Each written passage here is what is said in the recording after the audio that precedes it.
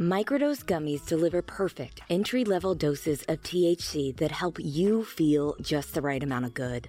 We are proud to have Microdose sponsoring our mission. As we depart on a West Coast tour this spring, we know that we will see a lot of options out there, but we are always impressed by the consistency provided by Microdose. We always know how we will feel. They are perfect to ease the stress of flying, correcting jet lag, or relaxing after a long day of meetings and recording. Microdose gummies are made using the highest quality organic ingredients possible. They are vegan-friendly, gluten-free, and infused with Oregon-grown berries. Get 30% off your first order plus free shipping today at microdose.com. Promo code Mandy. It's available nationwide. That's microdose.com, promo code Mandy for 30% off and free shipping. Microdose.com, promo code Mandy.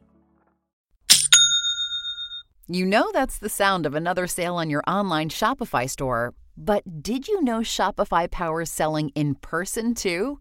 That's right. Shopify is the sound of selling everywhere. Online, in-store, on social media, and beyond. Shopify POS is your command center for your retail store. From accepting payments to managing inventory, Shopify has everything you need to sell in person. With Shopify, you get a powerhouse selling partner that effortlessly unites your in-person and online sales into one source of truth. Track every sale across your business in one place and know exactly what's in stock. Connect with customers in-line and online. Shopify helps you drive store traffic with plug-and-play tools built for marketing campaigns from TikTok to Instagram and beyond. Get hardware that fits your business. Take payments by smartphone, transform your tablet into a point-of-sale system, or use Shopify's POS Go mobile device for a battle-tested solution. Plus, Shopify's award-winning help is there to support your success every step of the way. Do retail right with Shopify. Sign up for a $1 per month trial period at shopify.com/crimes, all lowercase. Go to shopify.com/crimes to take your retail business to the next level today. Shopify.com/crimes.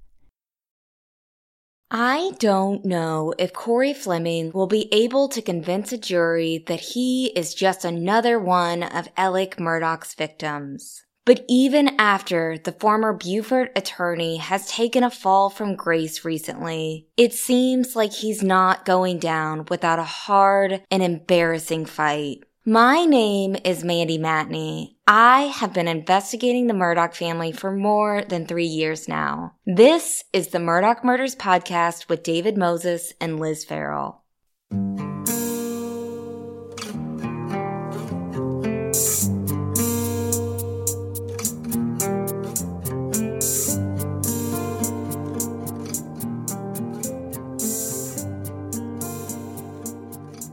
Last week, huge news broke about Corey Fleming, who's Alec Murdaugh's BFF and alleged co-conspirator in multiple schemes, including the Gloria Satterfield case. But the thing is, we've barely scraped the surface with Corey Fleming, and a deep dive into his history shows that, despite his decent reputation in Beaufort, South Carolina, he seems to pop up in a lot of shady places. Nearly 2 weeks ago, Corey was indicted on 18 felony charges related to the Gloria Satterfield case. He was booked at the same detention center where Alec has been behind bars since October. On Thursday morning, Corey Fleming appeared before Judge Allison Lee for his bond hearing. Fleming's bond hearing was so different from Alec's other 3 bond hearings that we've watched in this case. First of all, the big difference was that Corey didn't hire a good old boy. He hired a legitimate defense attorney named Deborah Barbier. Unlike Alec's defense team, who managed to insult victims and the judges while arguing baseless claim after baseless claim, Barbier stuck to the task at hand, arguing that her client Fleming deserved bond. In fact, one of Barbier's main tactics was drawing a distinct line between her client and Alec Murdaugh. This is not Alec Murdaugh. This is a completely different situation, a completely different case, and they're completely different people. In her argument, Barbier made it very apparent what the big difference between the two men was. That Corey would have family support. Even though the hearing was virtual, Corey's wife, parents, and step-parents were all positioned so they could be seen on camera behind Barbier. It was a stark contrast between all three of Alec's hearings, where he had no one show up to support him. And Your Honor, I submit to you, if we were not having this hearing virtually, there would be a courtroom full of people supporting Corey in the courtroom today. I do have with me, behind me, you might be able to see many members of Corey's family. They are here today to support him. His wife, Eve Fleming, is here today. They've been married for 24 years this May. She is also a member of the South Carolina Bar. She serves as a public defender in the Low Country representing juveniles. She is accompanied by Corey's mother and his stepfather, who are also residents of Beaufort. His father and his stepmother are here. They live in Georgia, and he has a cousin who's here who's also a resident of South Carolina. Your Honor, Corey has two children, aged 19 and 20. They're both outstanding students in college. He is an involved and devoted father. He has coached teams. He has attended cross-country meets, swim meets, basketball games, theater productions, Cub Scout meetings. This is important because in a bond hearing, a defense attorney needs to show the court two things: that their client is not a flight risk and that they're not a danger to the community. Showing that a defendant has deep community ties and a loving family that supports them is a big deal. It shows the court that there are people who will be watching out after them when they're set free awaiting trial. It shows the court that they are a lot less likely to drop everything and run because they have people at home who care for them. Your Honor, I tell you this because he has led an exemplary life. He has no history of drug or alcohol use. He has no criminal history. He has helped in the practice of his law a tremendous number of people throughout his lifetime. He's been very active in his community. He served on the board of the YMCA. He volunteers his time and his skills to many charitable organizations. So as you can see, Your Honor, he has extensive ties to his community and to the state. And he is in no way or shape or form a flight risk. Barbier went on to say that Fleming actually turned himself in, which he did, and Barbier said something really interesting in court. She made a point to show that a variety of people supported her client, including law enforcement, which surprised us. And one of the reasons, Your Honor, that he's been able to persevere during this situation is because he has the overwhelming support from his colleagues in the South Carolina Bar. I can't tell you how many people approach me every week to offer their support of Corey, and that is throughout the state. He has friends who have been extremely supportive, neighbors, the Beaufort community, law enforcement community. They know he's not a criminal, and they have been very supportive. As I said, Your Honor, he's known about this investigation for more than 6 months. He's cooperated in the production of documents. He resolved the case with the Satterfields, the civil case, within less than a month. They have been made whole in terms of what it was alleged that was taken from them, and that was at his great personal expense. But he reached a settlement with them immediately. Creighton Waters, prosecutor for the South Carolina Attorney General's office, responded to this and said something very crucial to this case. Your Honor, if I could very quickly respond. Yes, sir. A couple things I feel compelled to address. Now, first of all, I want to make clear that Mr. Fleming has not in any way cooperated with this investigation, in as much as that may have been implied.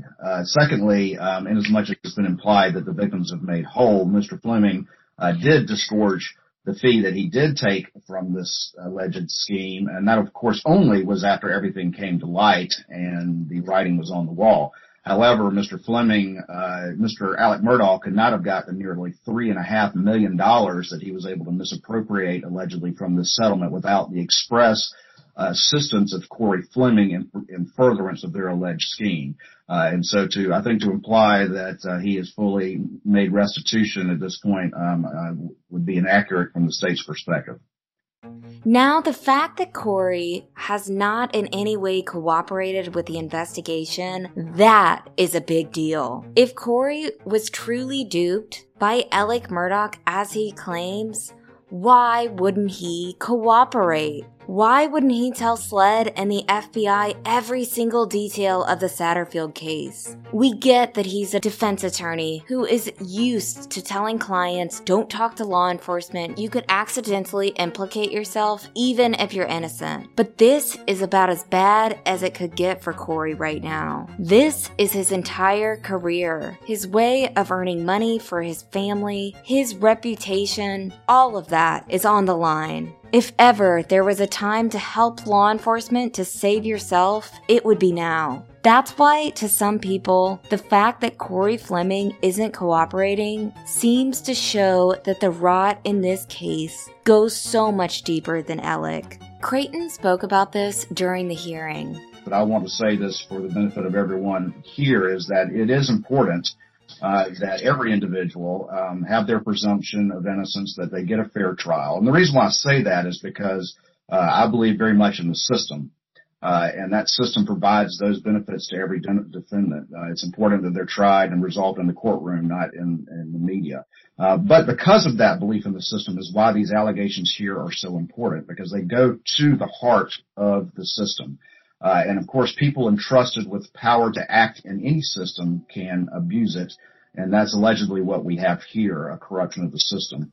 I'll say it again. The Corey Fleming charges are important because they go to the heart of the system. In a case where vulnerable people grieving the death of their mother went to a lawyer for help and they were grossly taken advantage of and stolen from. Corey Fleming was the lawyer who was supposed to protect the Satterfields from that devastation. That's what makes his alleged role in this so much worse than Alec's. He's even facing more charges than Alec. And seeing him in a jail jumpsuit on Thursday in court absolutely sent a message to the other attorneys in the state that this behavior from lawyers will not be tolerated, at least not anymore. That no good old boys are protected, that the law applies to everyone, including those who seem to think that they are above it. Attorney Eric Bland also spoke at the bond hearing.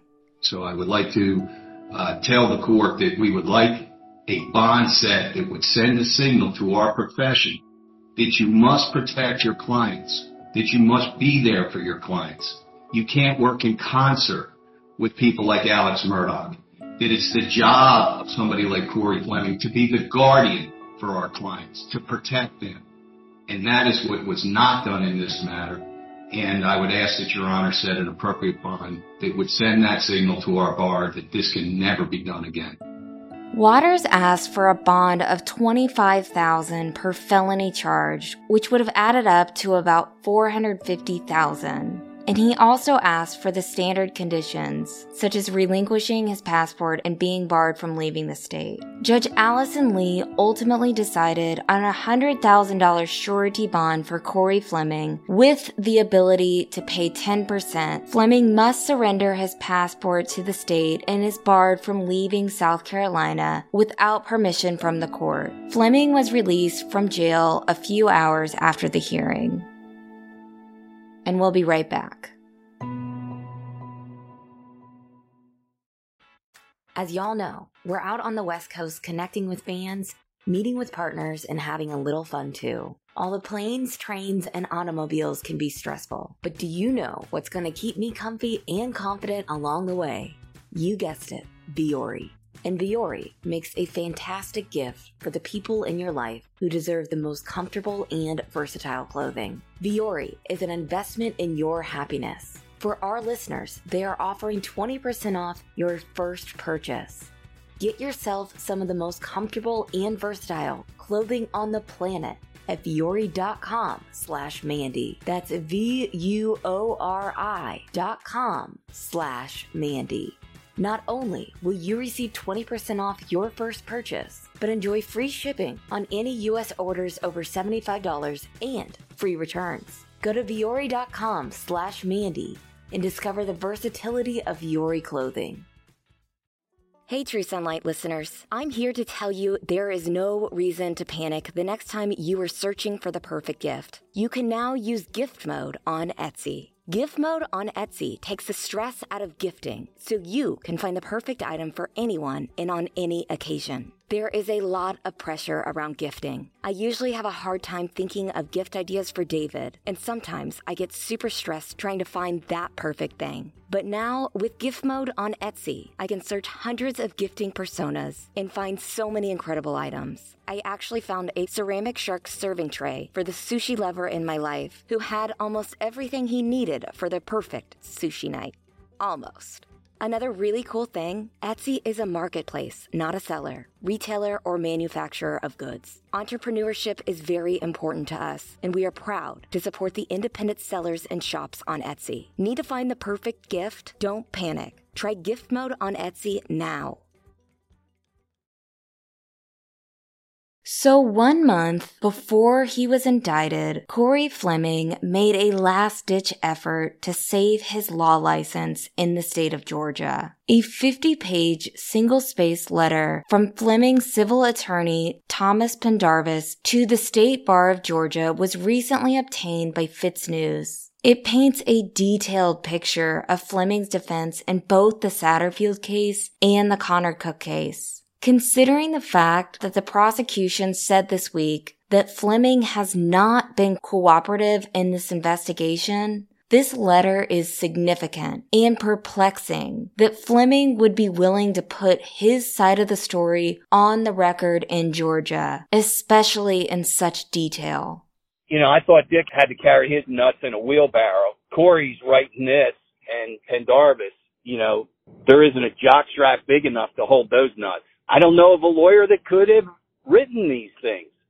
The response also included a stunning handwritten letter from Murdaugh to Fleming, as well as a screenshot of 2 back-to-back text messages Alec sent hoping that Corey would respond. Fleming's response to the bar was written on February 10th, which was a few weeks before Chad Westendorf sat for his deposition with Eric Bland. The theme of the letter is this: Corey made a few tiny mistakes. This is everyone else's fault, and Corey was simply another victim of the fraud and other professional misconduct by Alec Murdaugh. But when you really peel the onion, you see that these excuses are just excuses, and they don't make sense. They just don't make sense. They don't pass the smell test. It just gives you a queasy feeling in your stomach after you read that letter. Pendarvis argued that while there may have been, quote, minor technical violations of some of the South Carolina rules of professional conduct, Mr. Fleming's conduct was, quote, consistent with the objectives of the rules of professional conduct. So this letter needs to be bound and printed and distributed to every debate club in America. It's like one of those TikTok videos of cats delicately maneuvering their way through a cobweb of string. It is so epic that it reads like satire. You guys know how worked up Eric Bland gets when he's talking about what Corey allegedly did. That's because what Corey allegedly did in this case is so obviously and egregiously wrong and against the rules of professional conduct. Corey's lawyer trying to claim that here in South Carolina this was basically cool to do is as ridiculous as trying to return a box of Cheez-Its to Bloomingdale's. We know you didn't buy that here. You know you didn't buy that here. Plus, you ate all the Cheez-Its, so what are you doing? Corey's response letter details his relationship with Alec dating back to the 1990s when they became close friends in law school at the University of South Carolina. Here is David reading the letter. During their 25-plus years of friendship, Mr. Fleming developed a strong, trusting relationship with Mr. Murdaugh, never doubting for a moment Mr. Murdaugh's honesty, trustworthiness, and fitness, not only as a lawyer, but also as a friend. But, according to Fleming, their friendship was, quote, destroyed on September 3rd, 2021, when he allegedly first learned of Alec Murdaugh's misdeeds. That is the same date when Alec allegedly told his partners about the fraud at PMPED, which is what he said led him to the alleged suicide for hire situation the next day. According to this letter, Corey was contacted by Lee Cope, who is one of the PMPED attorneys. As soon as Mr. Fleming heard Mr. Cope describe Mr. Murdaugh's use of a forge account to secret money away from PMPED, he realized he had been duped by one of his best friends, Mr. Murdaugh.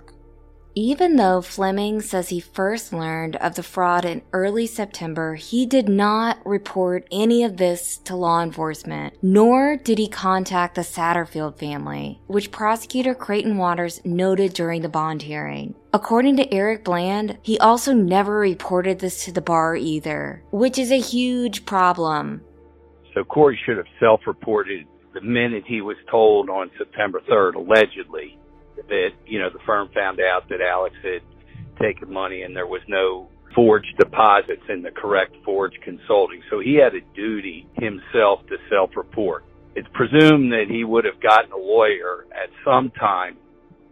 In early September, Eric Bland contacted Fleming twice, asking him to produce documents on the Satterfield case. Fleming didn't respond to either request, which prompted Eric Bland to file a lawsuit on behalf of the Satterfield family. Corey claims that he didn't have to give the Satterfield family documents because technically, at that point, he says his client was Chad Westendorf, which Eric Bland says is preposterous.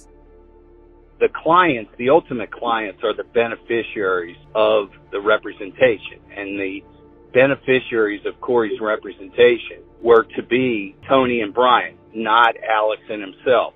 And every single thing that Corey did during his representation, other than obtaining the settlement and other than coming to the table and being the first to settle, was for the benefit of Corey himself or for Alex, and never once was it for the benefit of my clients.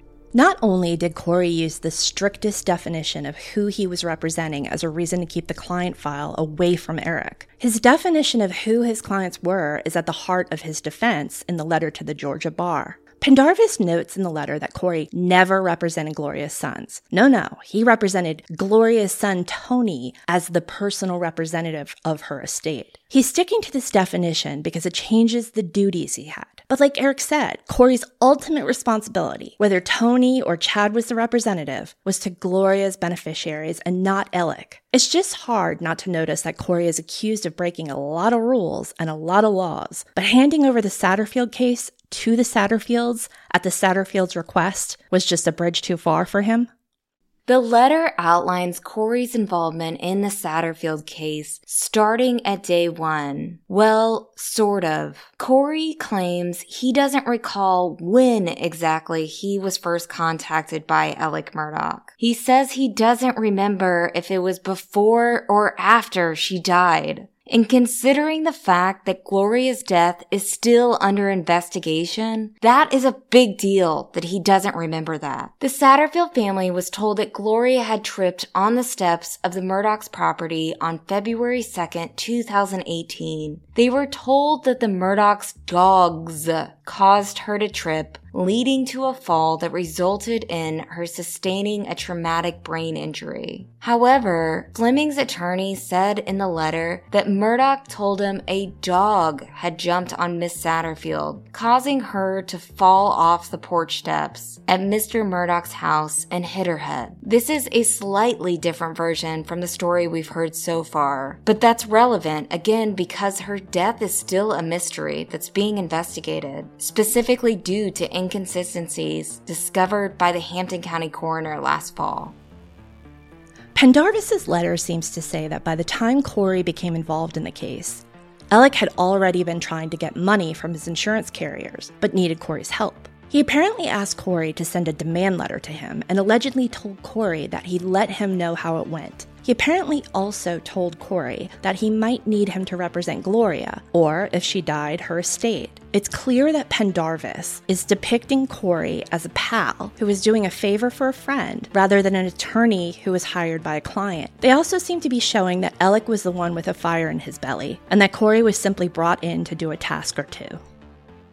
At Gloria's funeral, Alec allegedly started railroading Gloria's sons and convinced them to hire Fleming to get money for their mother's death. However, Corey maintains in the letter that he believed he and Alec were essentially, and astoundingly, co-counsel with each other in pursuit of the same goal of getting big money from the insurance company for the Satterfields. Why would an attorney working for the plaintiffs believe that he was co-counsel with the defendant?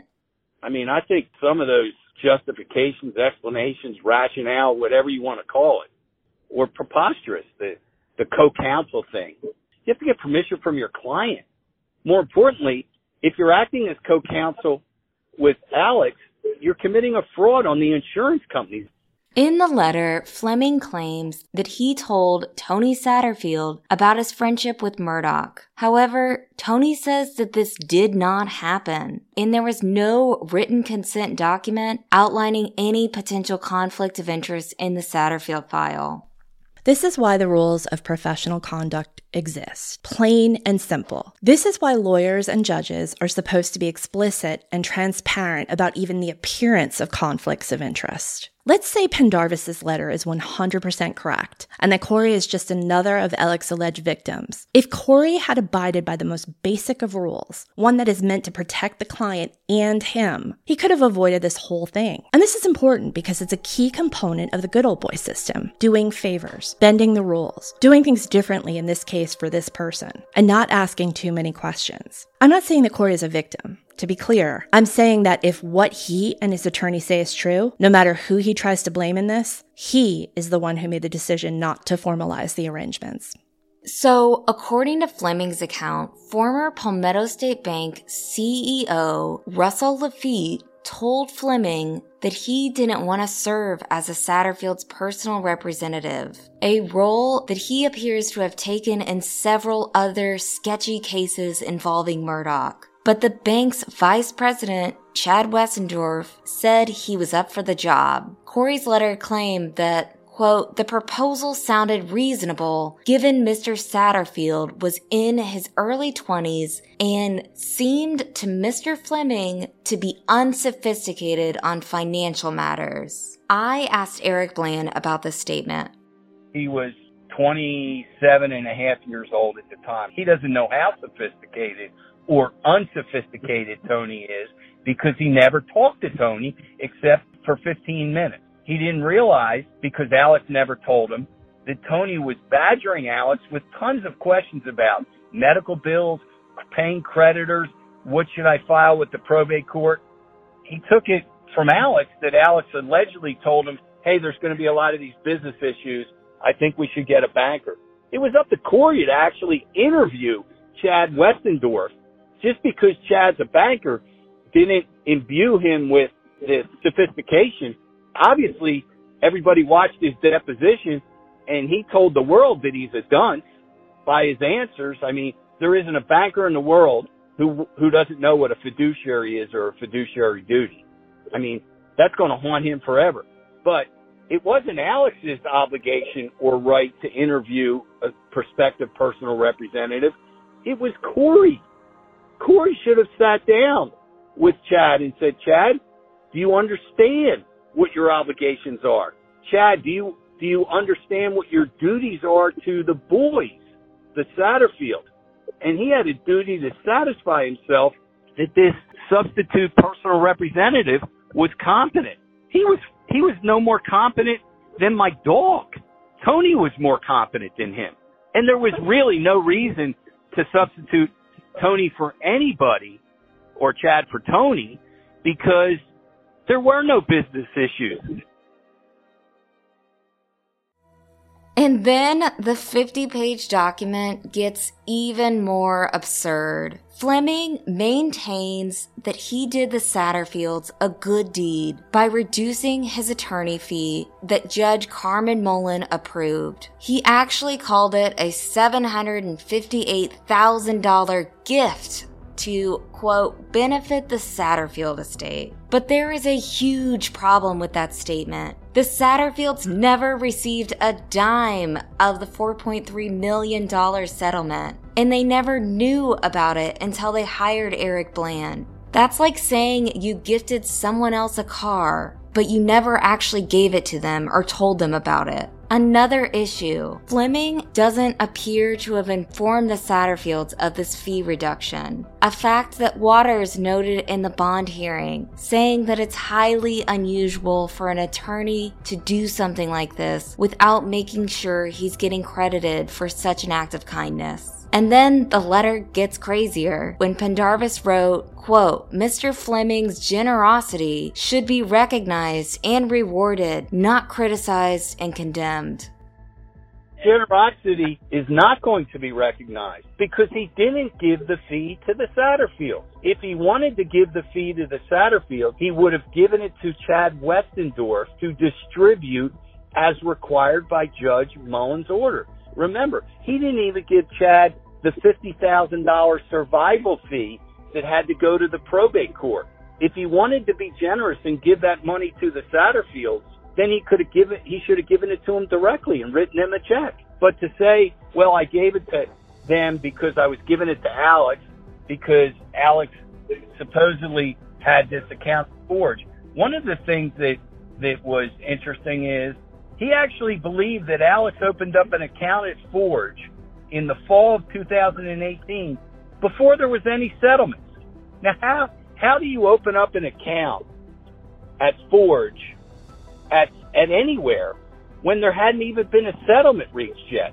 So he believed that Alex opened up this account at Forge. Again, no particulars, nothing in his file that would indicate Forge, no account numbers, one for Tony, one for Brian, no allocations. It's just all after the fact coming up with an excuse.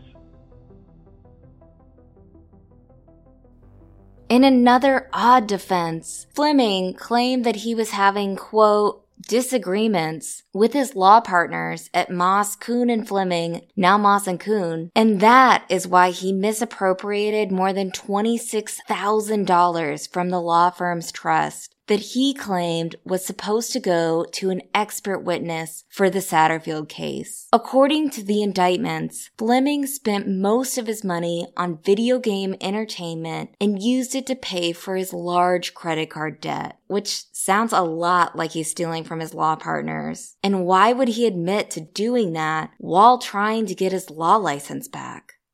And then this justification, well, I'm feuding with my partners, and so I didn't want them to get a piece of my fee, so I lied about some of my fee and made it in the false expenses so that they couldn't get any of my fee, but that didn't hurt the clients because I had a $750,000 cushion. That doesn't help him one bit. And one, it's not true, but two, now he's stealing from his partners and he's misrepresenting cost to a court of law. Remember, I told you that one of our canons is candor to tribunals and candor to third parties. You can't lie. I know everybody thinks that it's just part of the lawyer's everyday routine that we lie. No, we're not allowed to do that. According to Westendorf's recent deposition, Fleming was the one who asked Mullen to sign off on the settlement while taking Ellick's name, who was the defendant, off of the case to keep the Murdaugh name out of the press because of the 2019 boat crash that killed Mallory Beach. When Mandy and I read documents like this, we take a lot of notes, obviously. For the Pendarvis letter, I did something a little different. I took notes, but I isolated some points like a lawyer does in a complaint or a motion. At the end, there were 115 points. 115 different times that I was like, whoa. Most of those points were where I marked that Corey was blaming someone else for something that was ultimately on him. And it's truly artful how that's done in this letter. Pendarvis doesn't ever say, this is person A's fault. It's way more subtle than that. He uses phrases like, commonly known or should have been known to explain the times Corey wasn't being as formal or explicit as a lawyer might be expected to be about details. With Judge Mullen, Pendarvis refers to the hearing as a, quote, informal hearing, which puts it on Mullen for allowing such a thing to occur. He says Corey never lied to Mullen, that Corey answered every question she asked of him. But when it comes to the kinds of questions that might have produced answers that would have given her pause, well, Corey doesn't recall her asking those. He notes that Corey doesn't remember Mullen telling him to file the order and thought it was better handled by Alec's attorney given the publicity with the boat crash. But it was always Corey's responsibility to file the order. Always. And Alec's attorney? There's an email in which he told Corey he couldn't disperse the money until the order was signed and filed, which as we all know by now was never done. Also, with the publicity about the boat crash, Pendarvis squarely puts that on the lawyer Alec's insurance company hired,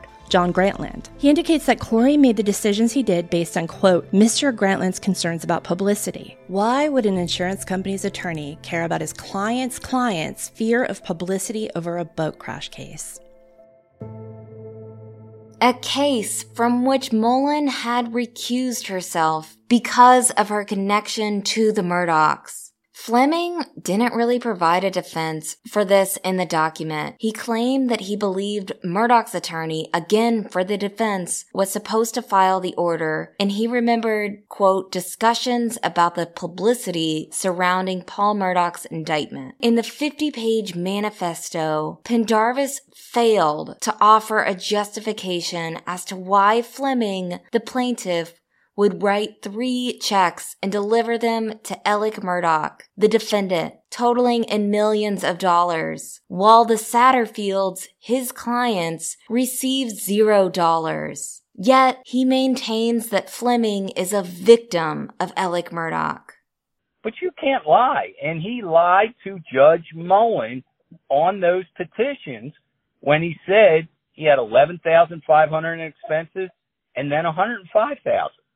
So none of it helped him. And then you highlighted the one just ridiculous thing where he said he upheld the principles of South Carolina law as required under our rules. I mean, it's just, even a third grader knows he didn't do that.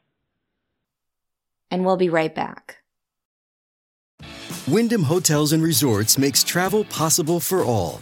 Whether it's the long haulers looking for a great cup of coffee, a roomier rest for the on-a-whim road trippers, or a place to make summer memories with the whole family. No matter who you are, where you're going, or why, with 24 trusted brands to choose from like La Quinta, Days Inn, and Super 8, your Wyndham is waiting. Get the lowest price at WyndhamHotels.com. Restrictions apply. Visit website for more details. In September, Connor Cook, a survivor of the 2019 boat crash that killed Mallory Beach, filed a lawsuit claiming that Alec Murdaugh conspired with others, including Fleming, to frame him as the driver. Connor Cook's lawsuit alleges that Alec Murdaugh, quote, encouraged and instructed him to retain Fleming as a defense lawyer without disclosing their relationship. Fleming represented Cook briefly after the crash. And immediately after the crash, Connor Cook and Paul Murdaugh were the 2 main suspects in a chaotic and muddled initial investigation. Connor Cook was asked to take a field sobriety test at the hospital that night, while Paul Murdaugh, who was ultimately charged as the driver, was not. In Fleming's report to the Georgia bar, he claims that Connor's father was already aware of Fleming's close ties with the Murdaugh family because he remembered meeting him at one of Randolph Murdaugh's, quote, men's barbecues. Fleming claims there was no significant risk that Mr. Cook's representation by him would have been limited by Fleming's personal and professional relationship with the Murdaugh family. There are 3 important things to note about Corey's Connor Cook defense. The first is that the letter repeatedly points out that Connor did not include Corey as a defendant in his personal injury case connected to the boat crash. Why would he? Corey didn't play a role in Paul driving the boat into a bridge. What Pendarvis is likely referring to is the petition that Connor Cook's attorney, Joe McCullough, filed for pretrial discovery, alleging that the Murdaughs and others had conspired to set him up for the crash. That petition was filed at a time when there was a real fear that SLED and the AG's office were slowly backing away from the obstruction of justice investigation related to the boat crash that pre-existed the murders of Maggie and Paul and the subsequent revelations of Alec's alleged financial schemes. Yes, Corey wasn't included in that. But also, from what we understand, Corey wasn't under investigation for attempting to set up Connor. Which, sure, one point in Corey's column. The second thing to note is that, as Pendarvis also notes, Corey's only advice to Connor was not to talk to law enforcement. He charged $200 for that advice, by the way. Corey met with Connor's parents and Connor and took notes. His notes were basically, Connor says he wasn't driving the boat, but his story is inconsistent and wouldn't hold up to law enforcement questioning. I'm sure you have a question here, which is, yeah, but did Corey tell Alec anything that Connor told him in that meeting? Pendarvis says no, and not only did Corey not share that with Alec, Corey told no one about what he and Connor had discussed. So 2 points for Corey, I guess. But now I'm about to erase all his points. The third important thing to note about Corey's Connor Cook defense is that Pendarvis maintains that Corey didn't have to disclose his close relationship with Alec in a formal conflict of interest letter because Connor's parents should have known he and Alec were tight because one time Corey and Connor's dad were at one of Randolph Murdaugh's, quote, men's barbecues together. What's a men's barbecue, you ask? You wouldn't believe where our minds went on this one, but it turns out it was likely a potluck get-together that Randolph hosted once a month with an assortment of invitees, like a French salon of intellects, except probably the exact opposite of that. Pendarvis's rationale here is that because Corey and Connor's dad met each other once at a men's barbecue, that Connor's dad and mom and Connor should have known that Alec and Corey were so close that they'd take care of each other's children should something happen to one of them. In an attempt to prove that Fleming was a victim of Alec Murdaugh, Pendarvis included a screenshot from a text message and a handwritten letter between Alec and Corey. It was Mr. Murdaugh's disciplinary misconduct, tortious acts, and criminal conduct alone in intercepting and converting the settlement proceeds that defeated the objectives of the representation, Pendarvis wrote. Pendarvis showed a text message from Alec Murdaugh to Corey Fleming sent supposedly on September 28, 2021, while Alec was supposed to be in rehab for his alleged opioid addiction. But what's weird is that the screenshot said it was sent on a Wednesday, and September 28th is a Tuesday. But what's weirder is what the text said. Corey, this is Alec. Finally feeling a little better each day. Not sick anymore, just really weak. I know you aren't ready to talk to me yet, but wanted you to have my number. The worst part about getting better and thinking clearly is I know how bad I hurt the people I love the most. I cannot rationalize the justifications I used to do the things I did. I know how much trouble I've caused you, and I'm willing to do absolutely anything to try to make it right. All my love. The next day. Hey, Bo, just wanted you to know I think about you every day. Let me know if you decide you're willing to talk. At this point, Fleming's name was plastered all over the media for his role in the Satterfield case and his relationship to Alec Murdaugh, and he was days away from losing his law license and job. Corey apparently didn't respond. Also, we noticed that Alec apparently got a new number in September after his little suicide for hire incident, and after a few months after the double homicide of his wife and son, which is interesting. And finally, Fleming's attorney shared a shocking handwritten letter that Alec sent Corey on November 22, 2021, while Alec was in jail. Dear Corey, happy Thanksgiving to all of you. I'm so sorry for all the damage I have caused you and your family. You were the last person I would want to hurt, and I know I did. I'm still not sure how I let all this happen. I think about you all the time. I miss you more than you could know. I hope you are doing as good as you can under the circumstances. Let Jim know if I can do anything at all to help you in any way. Love and apologies to Eve and the children as well. Just wanted to say hello. I hope I get to see you or talk to you soon. I miss Mags and Paul so bad, but I am more proud of Bus than ever. He has been so strong. Not sure how he does it given all I've put on him. Check on him if you get time and feel like it. All my love, Alec.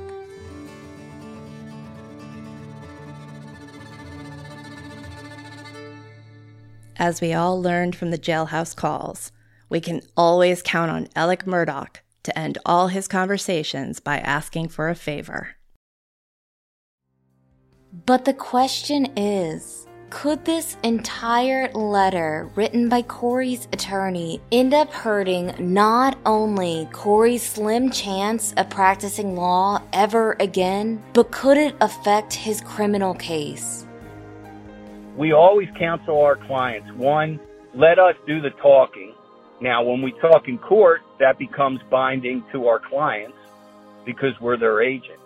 But we say never say anything except to your lawyers because it's an admission that can be used against you.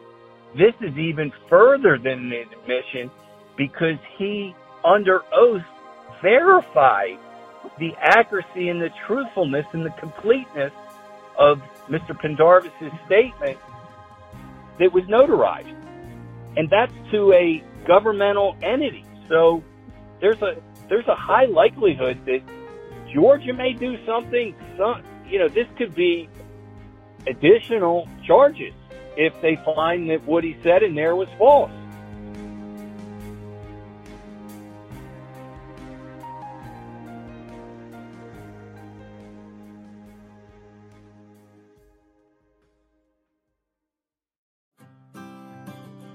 The Murdaugh Murders podcast is created by me, Mandy Matney, and my fiance, David Moses. Our executive editor is Liz Farrell. Produced by Luna Shark Productions.